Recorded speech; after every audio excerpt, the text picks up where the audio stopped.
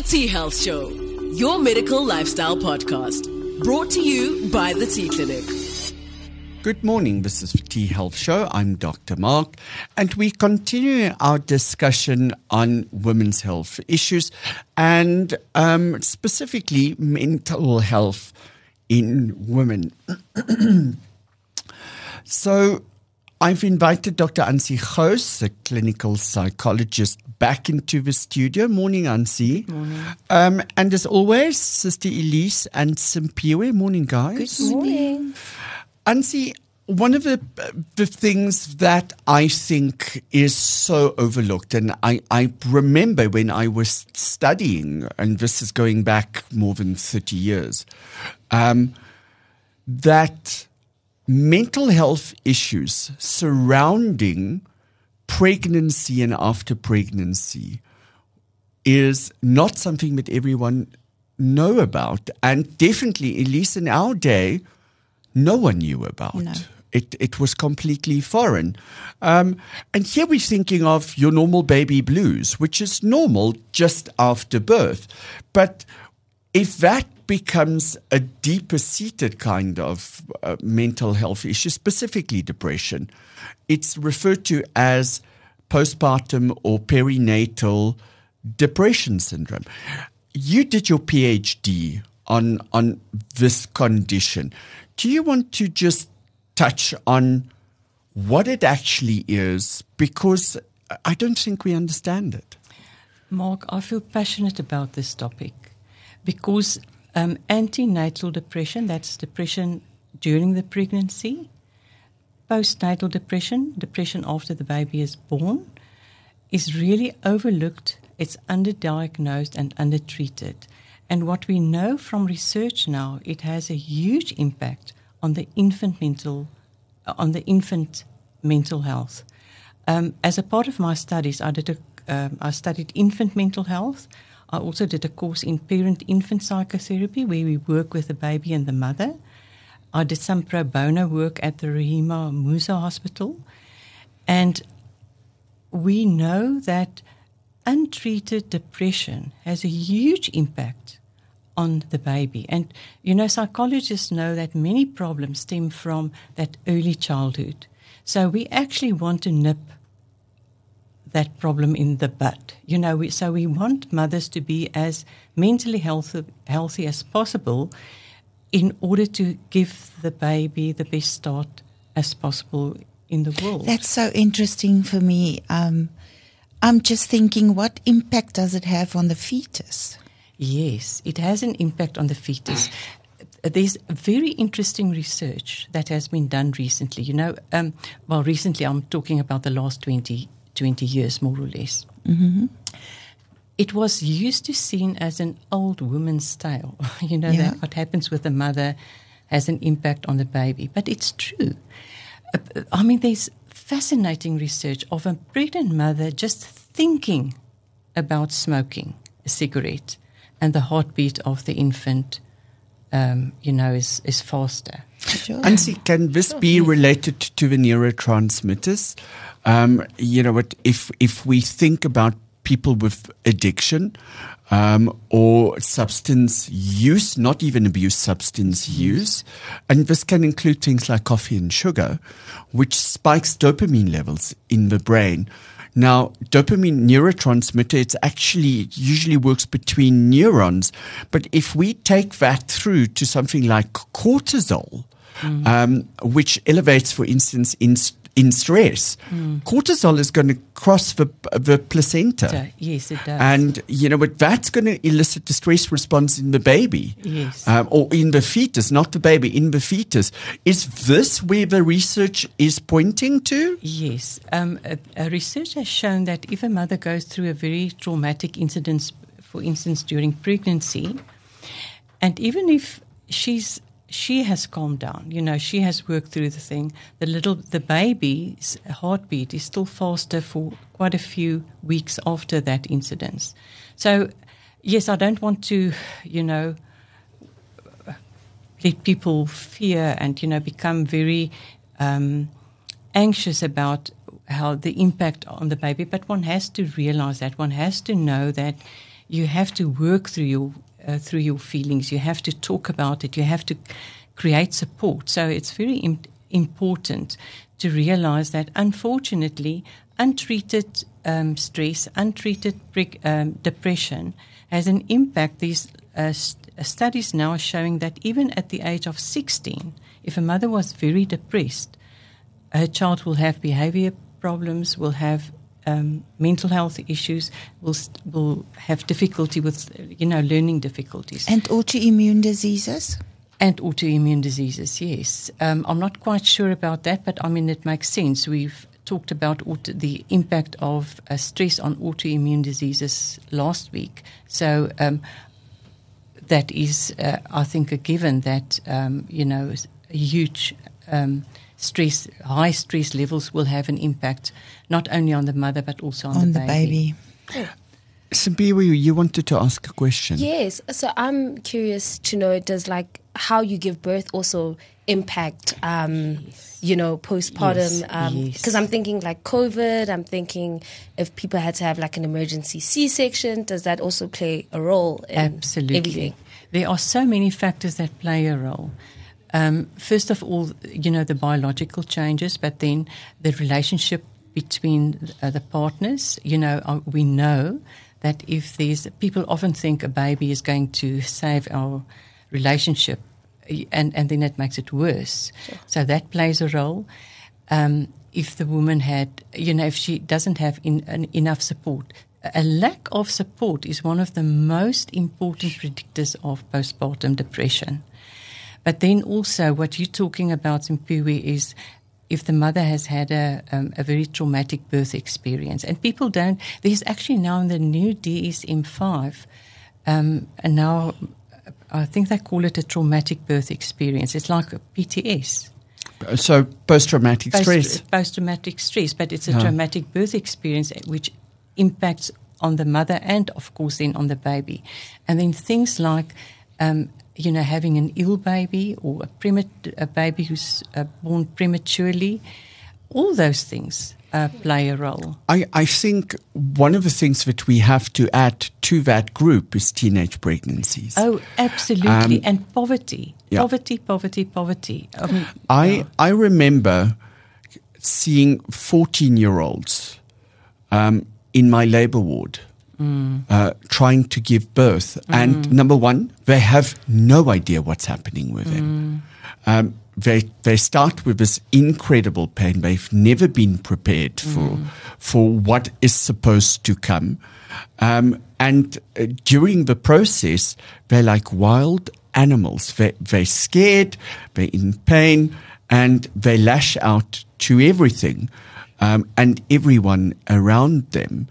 But mostly out of fear of the unknown. How does a 14-year-old or a 15-year-old, for that matter, raise a child? There are so many things that I can respond to in relation with what you are saying, Mark. If you just think about, it's an unplanned baby, their whole life is, on hold. There's the lack of knowledge. There's a lack of support. It's an unwanted baby, and unwanted babies, often also lead to postnatal depression. Not always. One must also remember that there's very often during the second trimester it changes. That, women start to get excited about having a baby, etc. So it's not... I don't want to get us into an all or nothing thinking, but I mean, obviously, with a teenage pregnancy, and we know that poverty plays a huge role. I mean, if you have to stress about how am I going to raise this baby? Or feed it, never mind raise it. Yes. And then what we also have in South Africa is apparently about 50% of children don't know who their father is. So there's, just think about this poor girl or this poor woman feeling all alone, having to go through such a huge transition, because pregnancy and having a child, there are so many things that you have to reorganize. Your identity changes. Instead of being a child or a daughter of a mother, you become the mother of a child.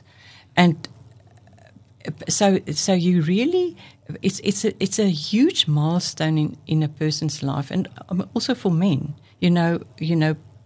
being, if they take that responsibility serious, men often feel very stressed because they feel now, even in our partners, where partners have dual careers, men often feel a huge pressure to provide for that baby. So they also go through difficulties in that sense. Ansi, can I ask a question? What is the prevalence of these kind of conditions? Let's group them as perinatal. Do we have figures? It's very different studies are not aligned in what they say. The ones that I saw, it said it's 1 in 7. No, it's much more. Is it more prevalent? They're more prevalent, more or less 25 to 30%.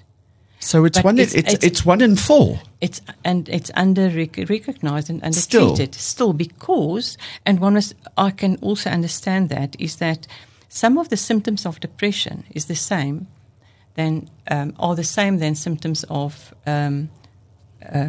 being pregnant or having a baby, lack of sleep, appetite changes, and then how you see your identity. All of those things play a role. How you see yourself as a mother, and also the kind of mothering that you received as a baby. All those things come into play, and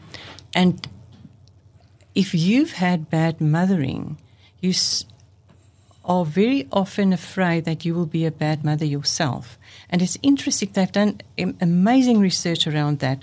Why do children who have been abused, why do parents who have been abused as children sometimes abuse their own children, and other parents who have been abused as children become these wonderful parents? What's the difference? Mm-hmm.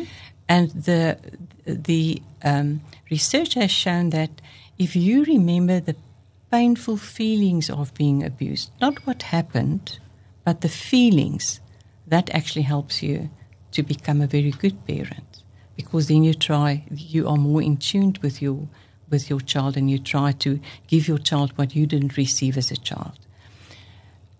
And see, before we move on to some of the causes of postpartum depression, because Elise and I are familiar with one specific one, and it relates to hormonal changes, but we'll get there. Postpartum depression, or perinatal depression surrounding the pregnancy and the first year after pregnancy, yes, is not unique to women. It's something that I didn't know. I saw it in my reading, but I never knew this. Do you want to just expand and explain a little bit that men can also get postpartum depression? Really? Yes, yes. That was my reaction, Yes. Simpiwe. And is it still called that for men as Still well? postpartum depression. Sure. It's actually quite interesting, because it's people don't think about the father. What happens for the father? Whereas the mother starts to rethink her own mothering and the mothering that she received, the father starts to rethink his parenting. And often if there's been a difficult relationship with his own dad, and sometimes even estrangement, they want to reconcile. But then also the physical symptoms. One of the authors talks about sometimes the husband does the worrying for both, so that the woman can carry on, being there for the baby. But men also get nauseous sometimes, and they even vomit. My husband did. Did he? Yes. That's amazing, Elise. Yes. So they actually identify in a way with their partner, or sometimes they even identify unconsciously with the little baby. And especially if a woman doesn't really look after herself during pregnancy. For instance, if she smokes, the a husband, the man, can feel protective of the baby, and and he feels so helpless and powerless. He can't do anything because it happens in the woman's body, and he's excluded of that kind of thing. Doesn't have control over he doesn't it. exactly. He feels powerless. Yeah, so it's very interesting what happens for a man, and then, as I've said, that feeling of now I have to provide, I have to be responsible. And yes, sometimes men act out and sometimes they are very supportive. And what about siblings of that baby? Oh yes, of course. I mean, that is the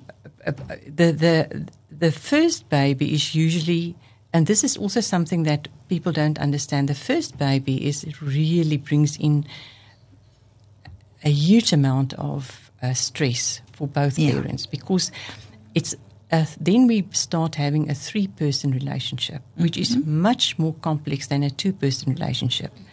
And all of us need to be able to handle being excluded. And if you have a mother and a baby, and they are obviously the mother is there for the baby, especially in the first year, and then the father can feel very excluded. And it's sometimes very difficult to handle those feelings. It's actually for all of us, feeling excluded is a painful feeling. But sometimes the other, it happens, that the mother feels excluded.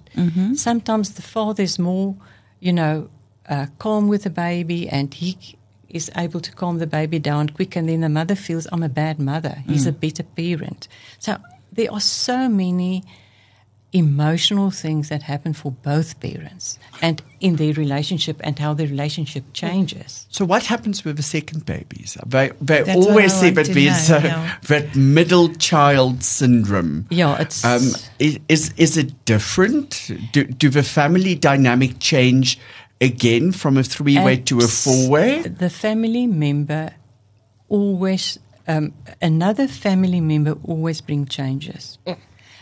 It's usually, it also, what also makes a difference is if we think about postnatal depression, is the baby also plays a role. Some babies are easy babies. If you've had an easy first child and then you suddenly have a very demanding second child, then you can get postnatal depression, where, as you know, the first baby was just this wonderful. You got sleep, and with the second one you're not exactly. getting. And with I often joke and say my fourth child was one who didn't sleep. If she was my first child, she would have been my only child. So there are so many factors that play a role, and also how the sorry, Mark, just remind me of your question again. The second baby. The second baby. So the second baby often feel envious, and that's also important. The second baby, I would have thought it's the first first baby. Sorry, I mean the first baby. The first baby because all the attention is now focused on the little new. Yeah, sorry, baby. I mean the first child. Often feel envious, and it's so important to include, because that's also where that second child. The first child needs to be able to handle feeling excluded. So it's a learning process for everyone, and how to, manage the changes in the family and the differences in how relationships change. And often the first child then, has having a closer bond with the father. I have to ask this question. Absolutely true. So between children who have a sibling and single children, who's better adapted? Because if you're an only child, you never get that you're not the most important. You can't always be number one. Is a siblings better adjusted to later on in life, or does that happen in school for them instead of preschool. Yes, there are so many individual differences, and there are pros and cons to everything. So it's very difficult to answer that question. But I want to come back to the one thing that you mentioned about a middle child. People often think, okay, if there are 3 children, the middle one is the middle child. Say, for instance, the first one is a boy, the second one is a girl, and the third one is a boy. The girl, the middle one, is not the middle child. She's the eldest daughter. So it's very complex, so people have very simple ways of, it's not so, if we deal with people are complex, and there are so many factors that always play a role. That, one shouldn't just make assumptions and say things are like this or like that. Does age also play a role? So I've seen there's some siblings that are 2 years apart, and then with my sister and I, we 8 years apart. Yes. This is exactly what I wanted to ask, because I have a brother 2 years older than me and a sister 10 years younger than me. Absolutely. And you know what? She had to grow up between or amongst adults. Yes. Yes. And my brother was, when my sister went to school, I was in matric. Yes. So she actually grew up as an only child. On her own. Yes. So if that age gap is big, you become an only child again. Absolutely. No wonder she's such a brat. You made her a brat.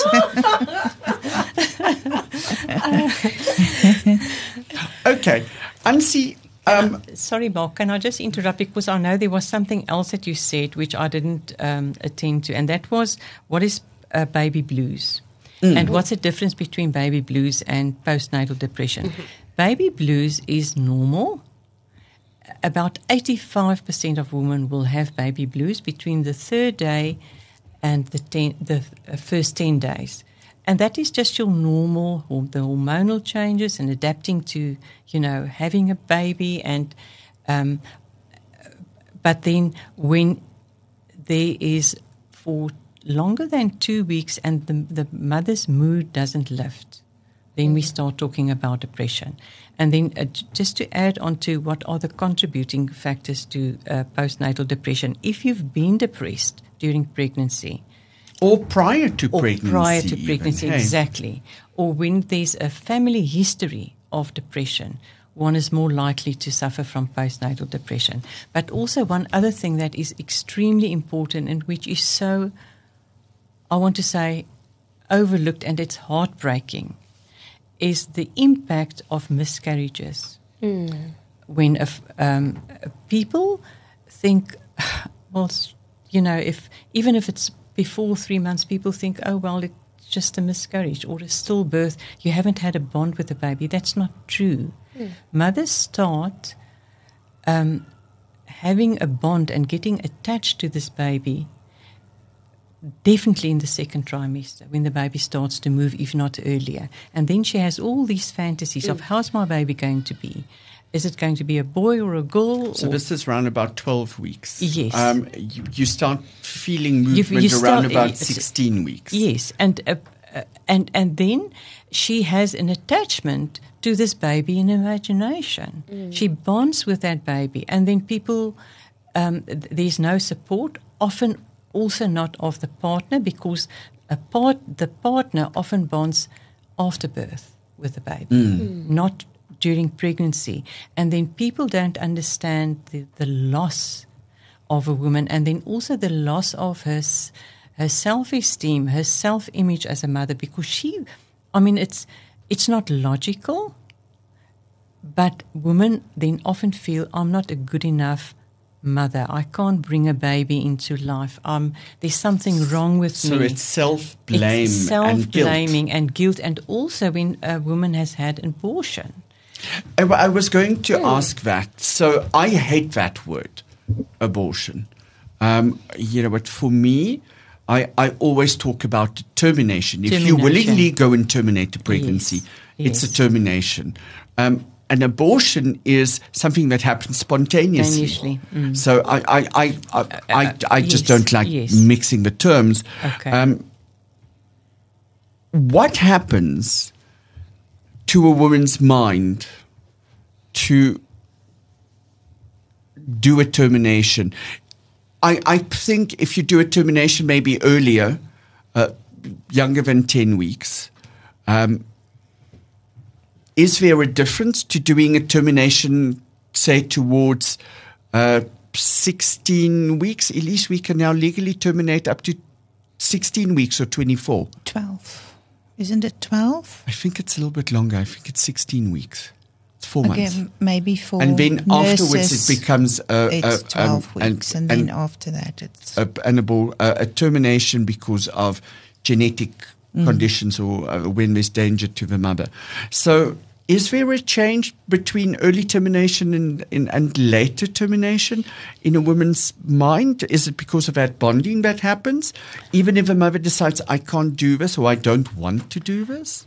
Mark, I'm not sure what research says. I can only talk of what I find in my practice. And it's heartbreaking for me because, and one can also understand that women then often when they are pregnant and have a baby, or if something happens, they still blame themselves. People often think, women often think, it's, this baby is difficult, or it's a preterm baby, and I'm being punished for the termination of a previous pregnancy, which is obviously not true. But as human beings, we find it very difficult to deal with not knowing, not understanding. We fear what we don't know. Yeah. Yes, so it's even it sounds like a paradox, but it's easier to blame myself, to have a reason for why this thing is happening, than to sit with not knowing why it has happened and living with not understanding. Because not knowing and not understanding leaves us with uncertainty, and we are not very good at dealing with uncertainty. It's something that we have to learn, how to deal with uncertainty, how to live with not knowing, with not understanding, instead of blaming yourself and with the repercussions of that. What I hear from you is opening so many ideas in my head around childhood development, learning to cope with uncertainty. Can you remember the first time that your parents left you at home on your own? I was never alone because we were 6 siblings. I remember to this day the first time that I came home and my mother had to leave again to go and fetch my brother. I was still I was about 5 or 6. And it was the first time that our nanny wasn't there. And it was 10, 15 minutes. But in my mind, that is as clear as what I ate this morning for breakfast. It will always be in my mind. Mark, I'm going to stick my neck out here. People don't think about the impact of what happens with a child before they can verbalize what has happened and how they feel.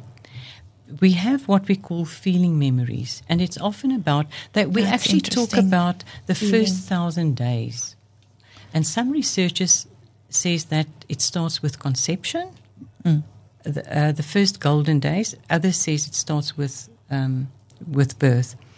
But if something traumatic happens, and it might not be objectively traumatic, but if a baby experiences it as, or a young child experiences it as traumatic, it will have an impact. And it's a fashion thing nowadays, and that's why I'm sticking my neck out to sleep train a baby. That's for old self-soothing. Leave them in a room and let them scream themselves to sleep. And what do you actually teach a baby? You teach a baby that the world is not predictable. The world is not a safe place. If I have a need, I cannot rely on a parent who will come and find out, am I hungry? Am I feeling ill? Do I need a nappy change or whatever? So it's extremely important to be there. And that's also why depression often comes into play because, from just worrying about yourself, you have to constantly, 24/7, be there for a child, for a baby, especially who cannot help themselves. They are dependent on a parent or a figure who should be there for them. And then just to get back to, you said it was about 10 to 15 minutes. One must remember a child doesn't have a perception of time. So for a child, 10, 15 minutes, and especially for a baby, can feel like a lifetime. You know, if you just think about, if you're 5 years old, 10 to 15 minutes of a 5 year, 5 years, where if you take someone who's 60 years old, what is 10 minutes for a 60-year-old? So there's in that sense, the length of time that you've lived also play a role in how you perceive time. Oh, that's very true. And see, I want to go back to causes. So we know there's physical causes of postpartum depression, and you've touched on that. It's the hormonal changes that happen after pregnancy. The levels of estrogen as well as progesterone drop dramatically.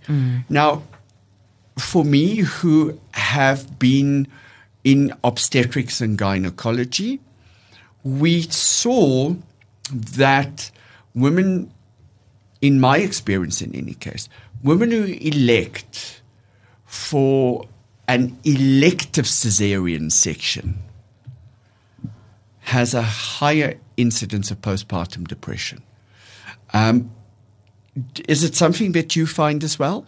Elise, how many inductions have you done or were you involved in for birth?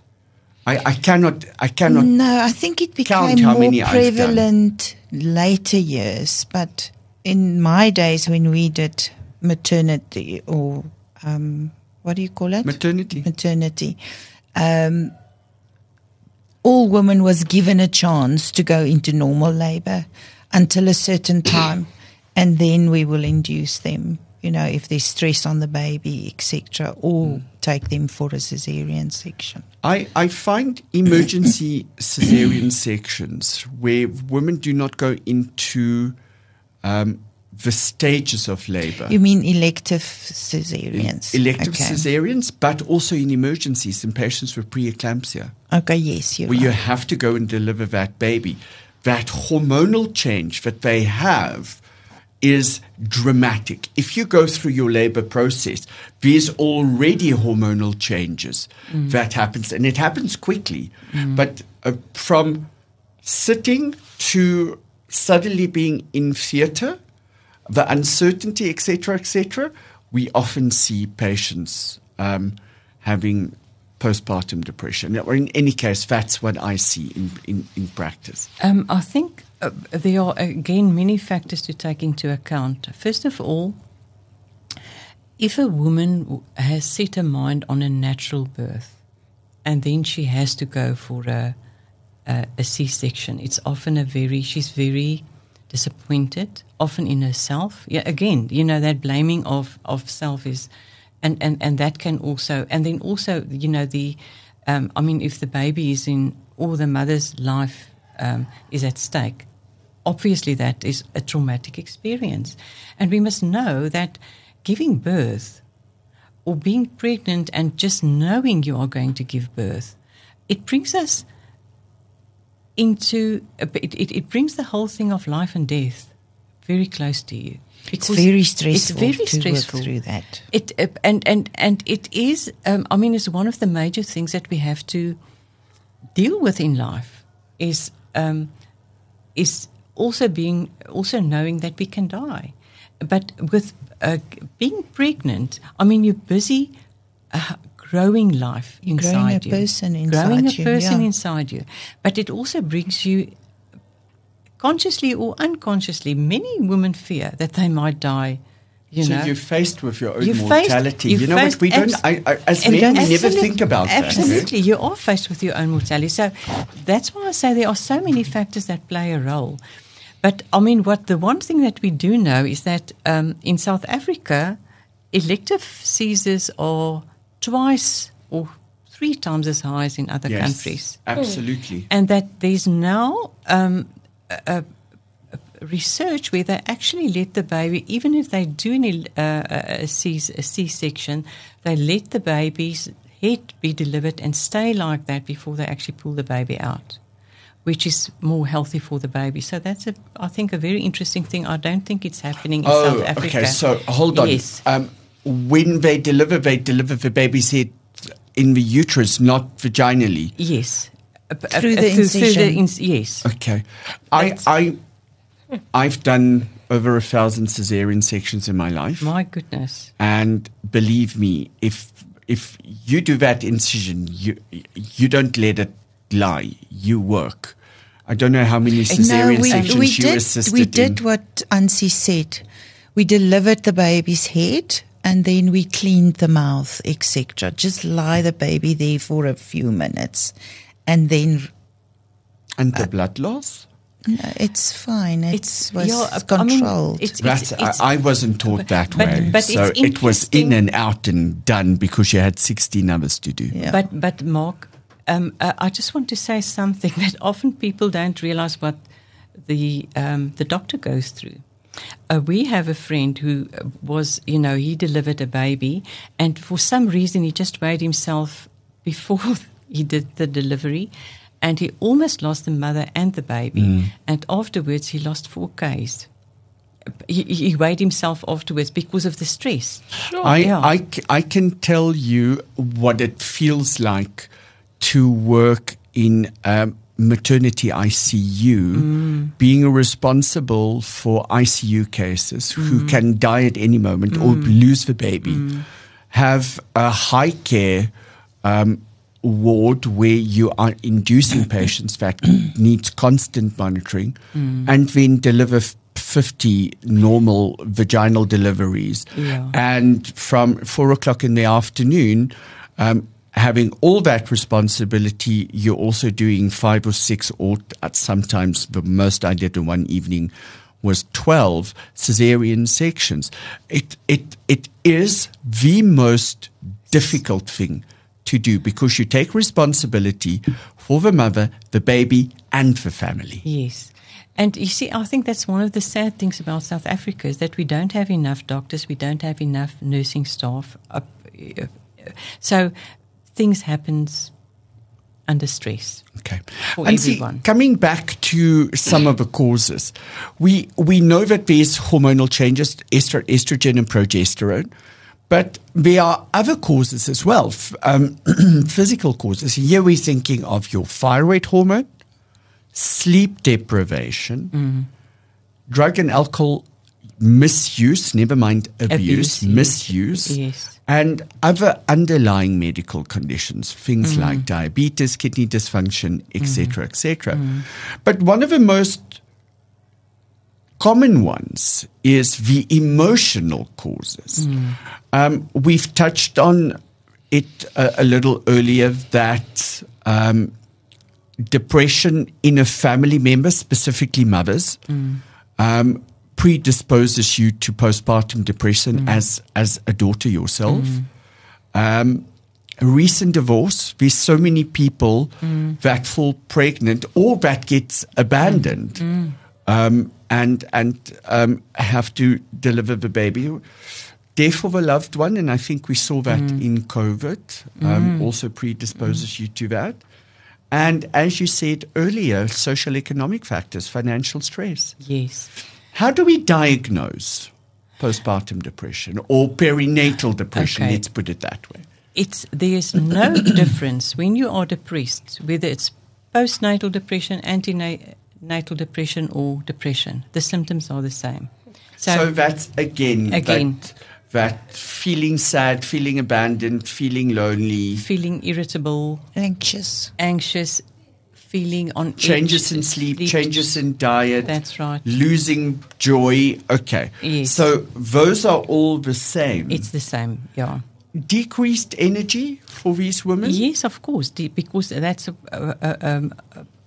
a usual symptom that you don't have the energy. And now you have an added responsibility. And that's what makes it so difficult, because you don't have the energy, but you have to interact with this baby. And this is why it's so important to have and to create a support system. Because what happens we talked last week about what happens when a person is depressed. You turn inwards. But your baby needs you to interact with the baby. The baby needs this connection. At one of the infant mental health conferences that I attended, they had the interaction between the mother and the baby, and they put them next to each other. So you see the mother's facial expression and how it's mirrored by the baby. And if the mother is depressed, two things happen to the baby.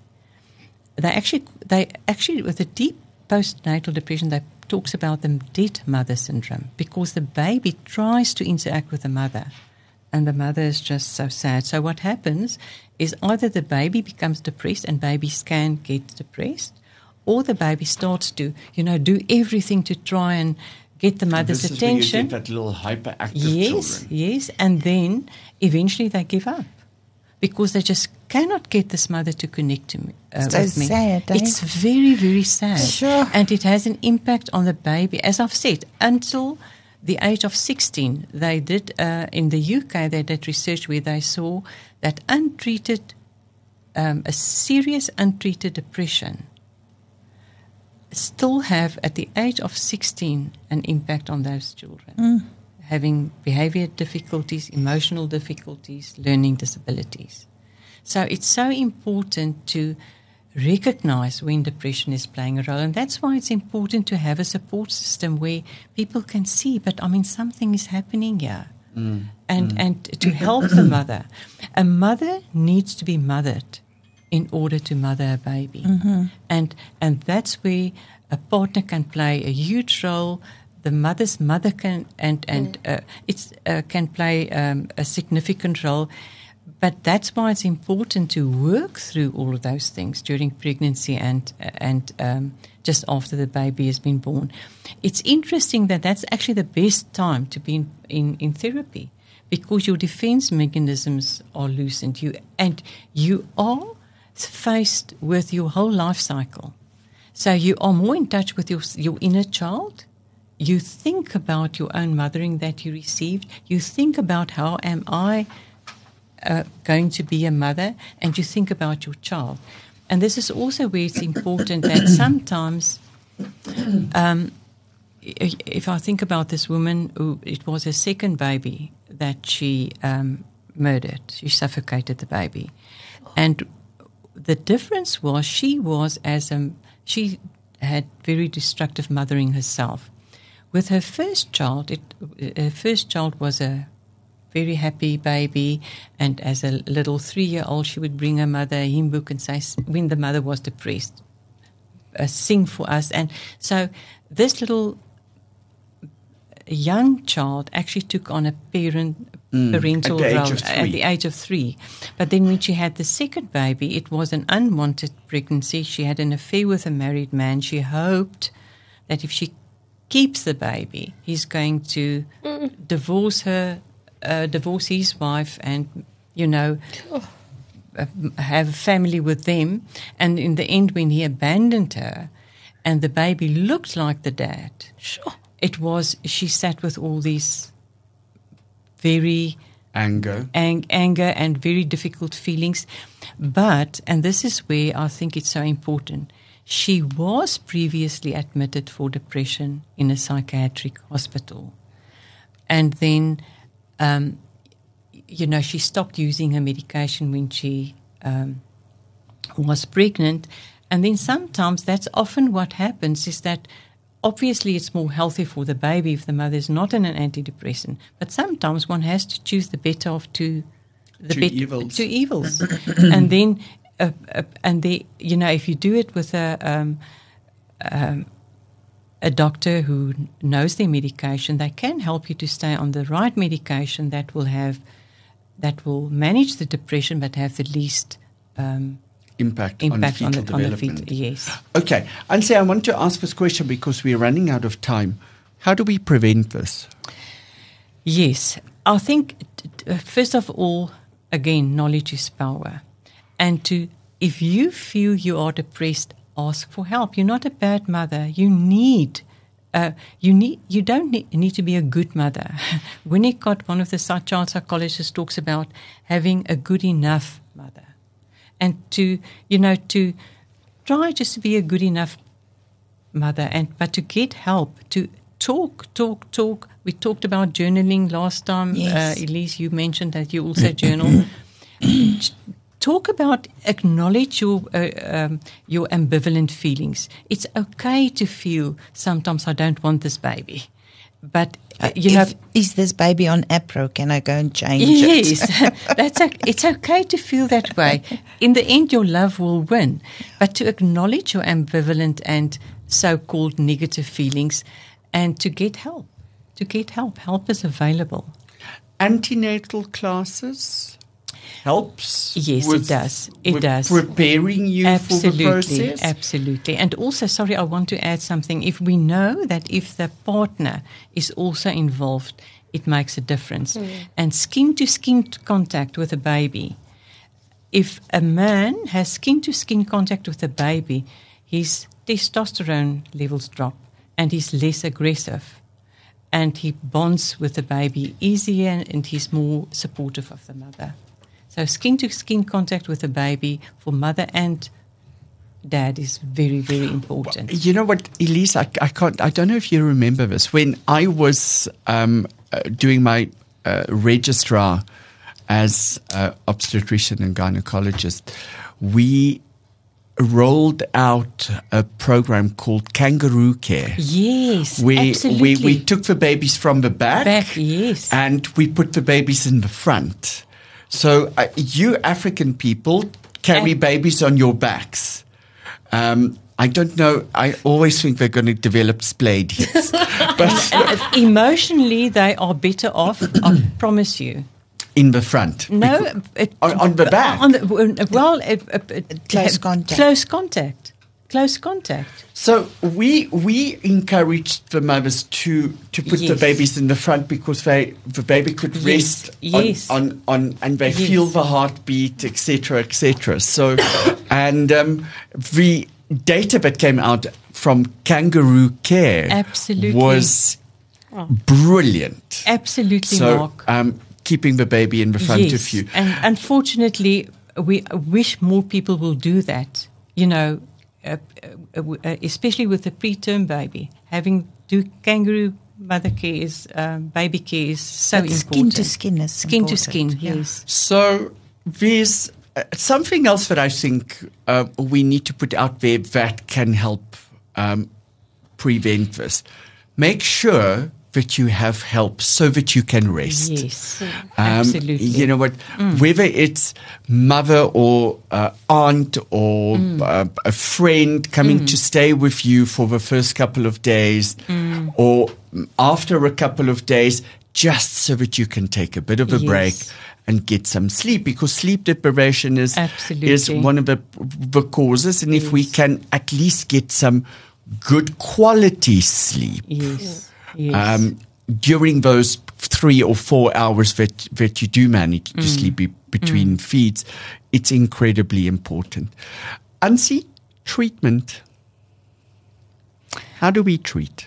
Well, again, exactly the same as we've mentioned last week with depression. Go and seek help, talk, journal, talk. Even just talking with a friend, you just need to talk about what you are feeling. That naming the feeling is taming the feeling. Even if you say, I hate this baby, say it. That the feeling will diminish. But bottling the feelings up is the worst thing that you can do when you are depressed, because that makes you even, cycle into a deeper and deeper depression. Hormonal treatment is that something that can help? We know that if the estrogen levels drops too dramatically and stay low, it causes depression. In the reading that I've done, I haven't practiced this on any of the patients, but there is data to support that hormone optimization with low doses of estrogen can help these mothers. Obviously, you treat underlying conditions like thyroid issues, cortisol that's too high, and some of the other hormones. But do you have any experience with hormonal treatment for these patients? I don't have any experience with that. Okay. I mean, because we work with the emotional side. So, but I think a holistic approach, I think, is always the best for anything. One has to, because we talked about the interconnectedness between mind and body. And obviously, I think with any condition, working holistically is actually the way to go. I think what we need to bring across to women with postpartum depression is seek help, but seek medical help as well. Yes. You know what? Being prescribed an antidepressant during this time can make the world of difference, not just to your own emotional state, but to that of your baby and that of your family, your close family. So please, there's the antidepressants that can be taken during breastfeeding that can make a very, very big difference in the outcome later on. Therapy, here, are we thinking about cognitive behavioral therapy, or what kind of therapy is it that you guys as psychologists will do with these women? And is it family therapy or is it one-on-one? The ideal is actually parent-infant psychotherapy, but it's still very new in South Africa. That's actually, I've done that, work with the mother and the baby simultaneously, and you actually talk for the baby, and you try to strengthen that bond. But then, obviously, to deal with everything it's so individual. What is this woman's, what are the causes of the specific individual's depression, and you will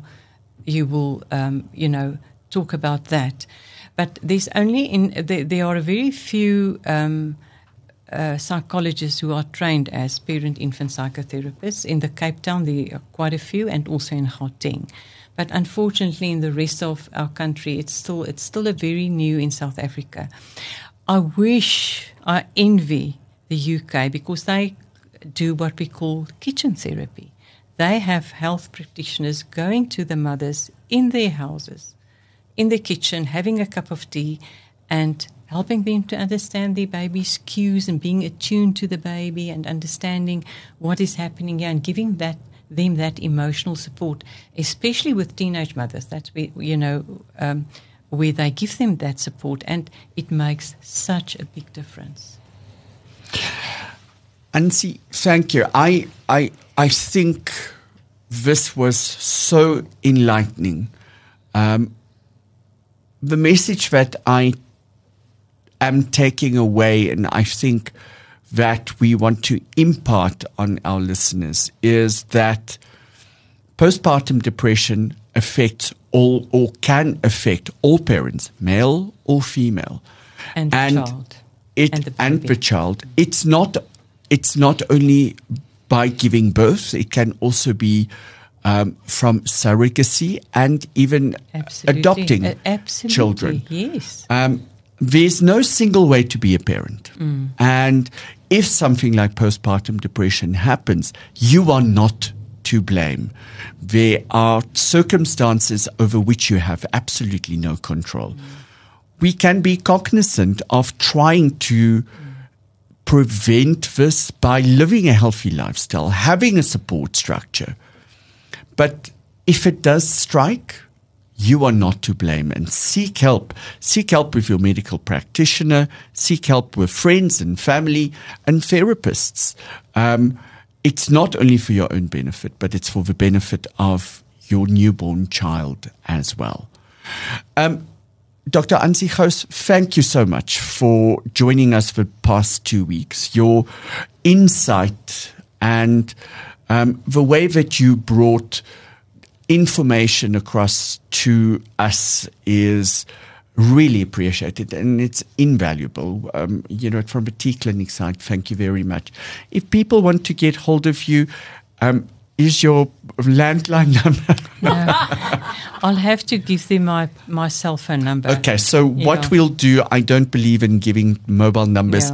Yeah. Dr. Ansie Gous, if you want to speak to her, contact us at the T Clinic. Our number is 010-824-1393. Next week, Sister Elise and I will be back with Nikki Roberts.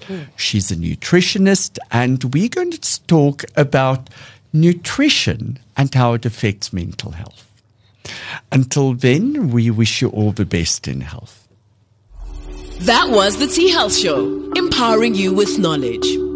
Download all previous episodes on your favorite podcast platform. The T Health Show is brought to you by T Clinic.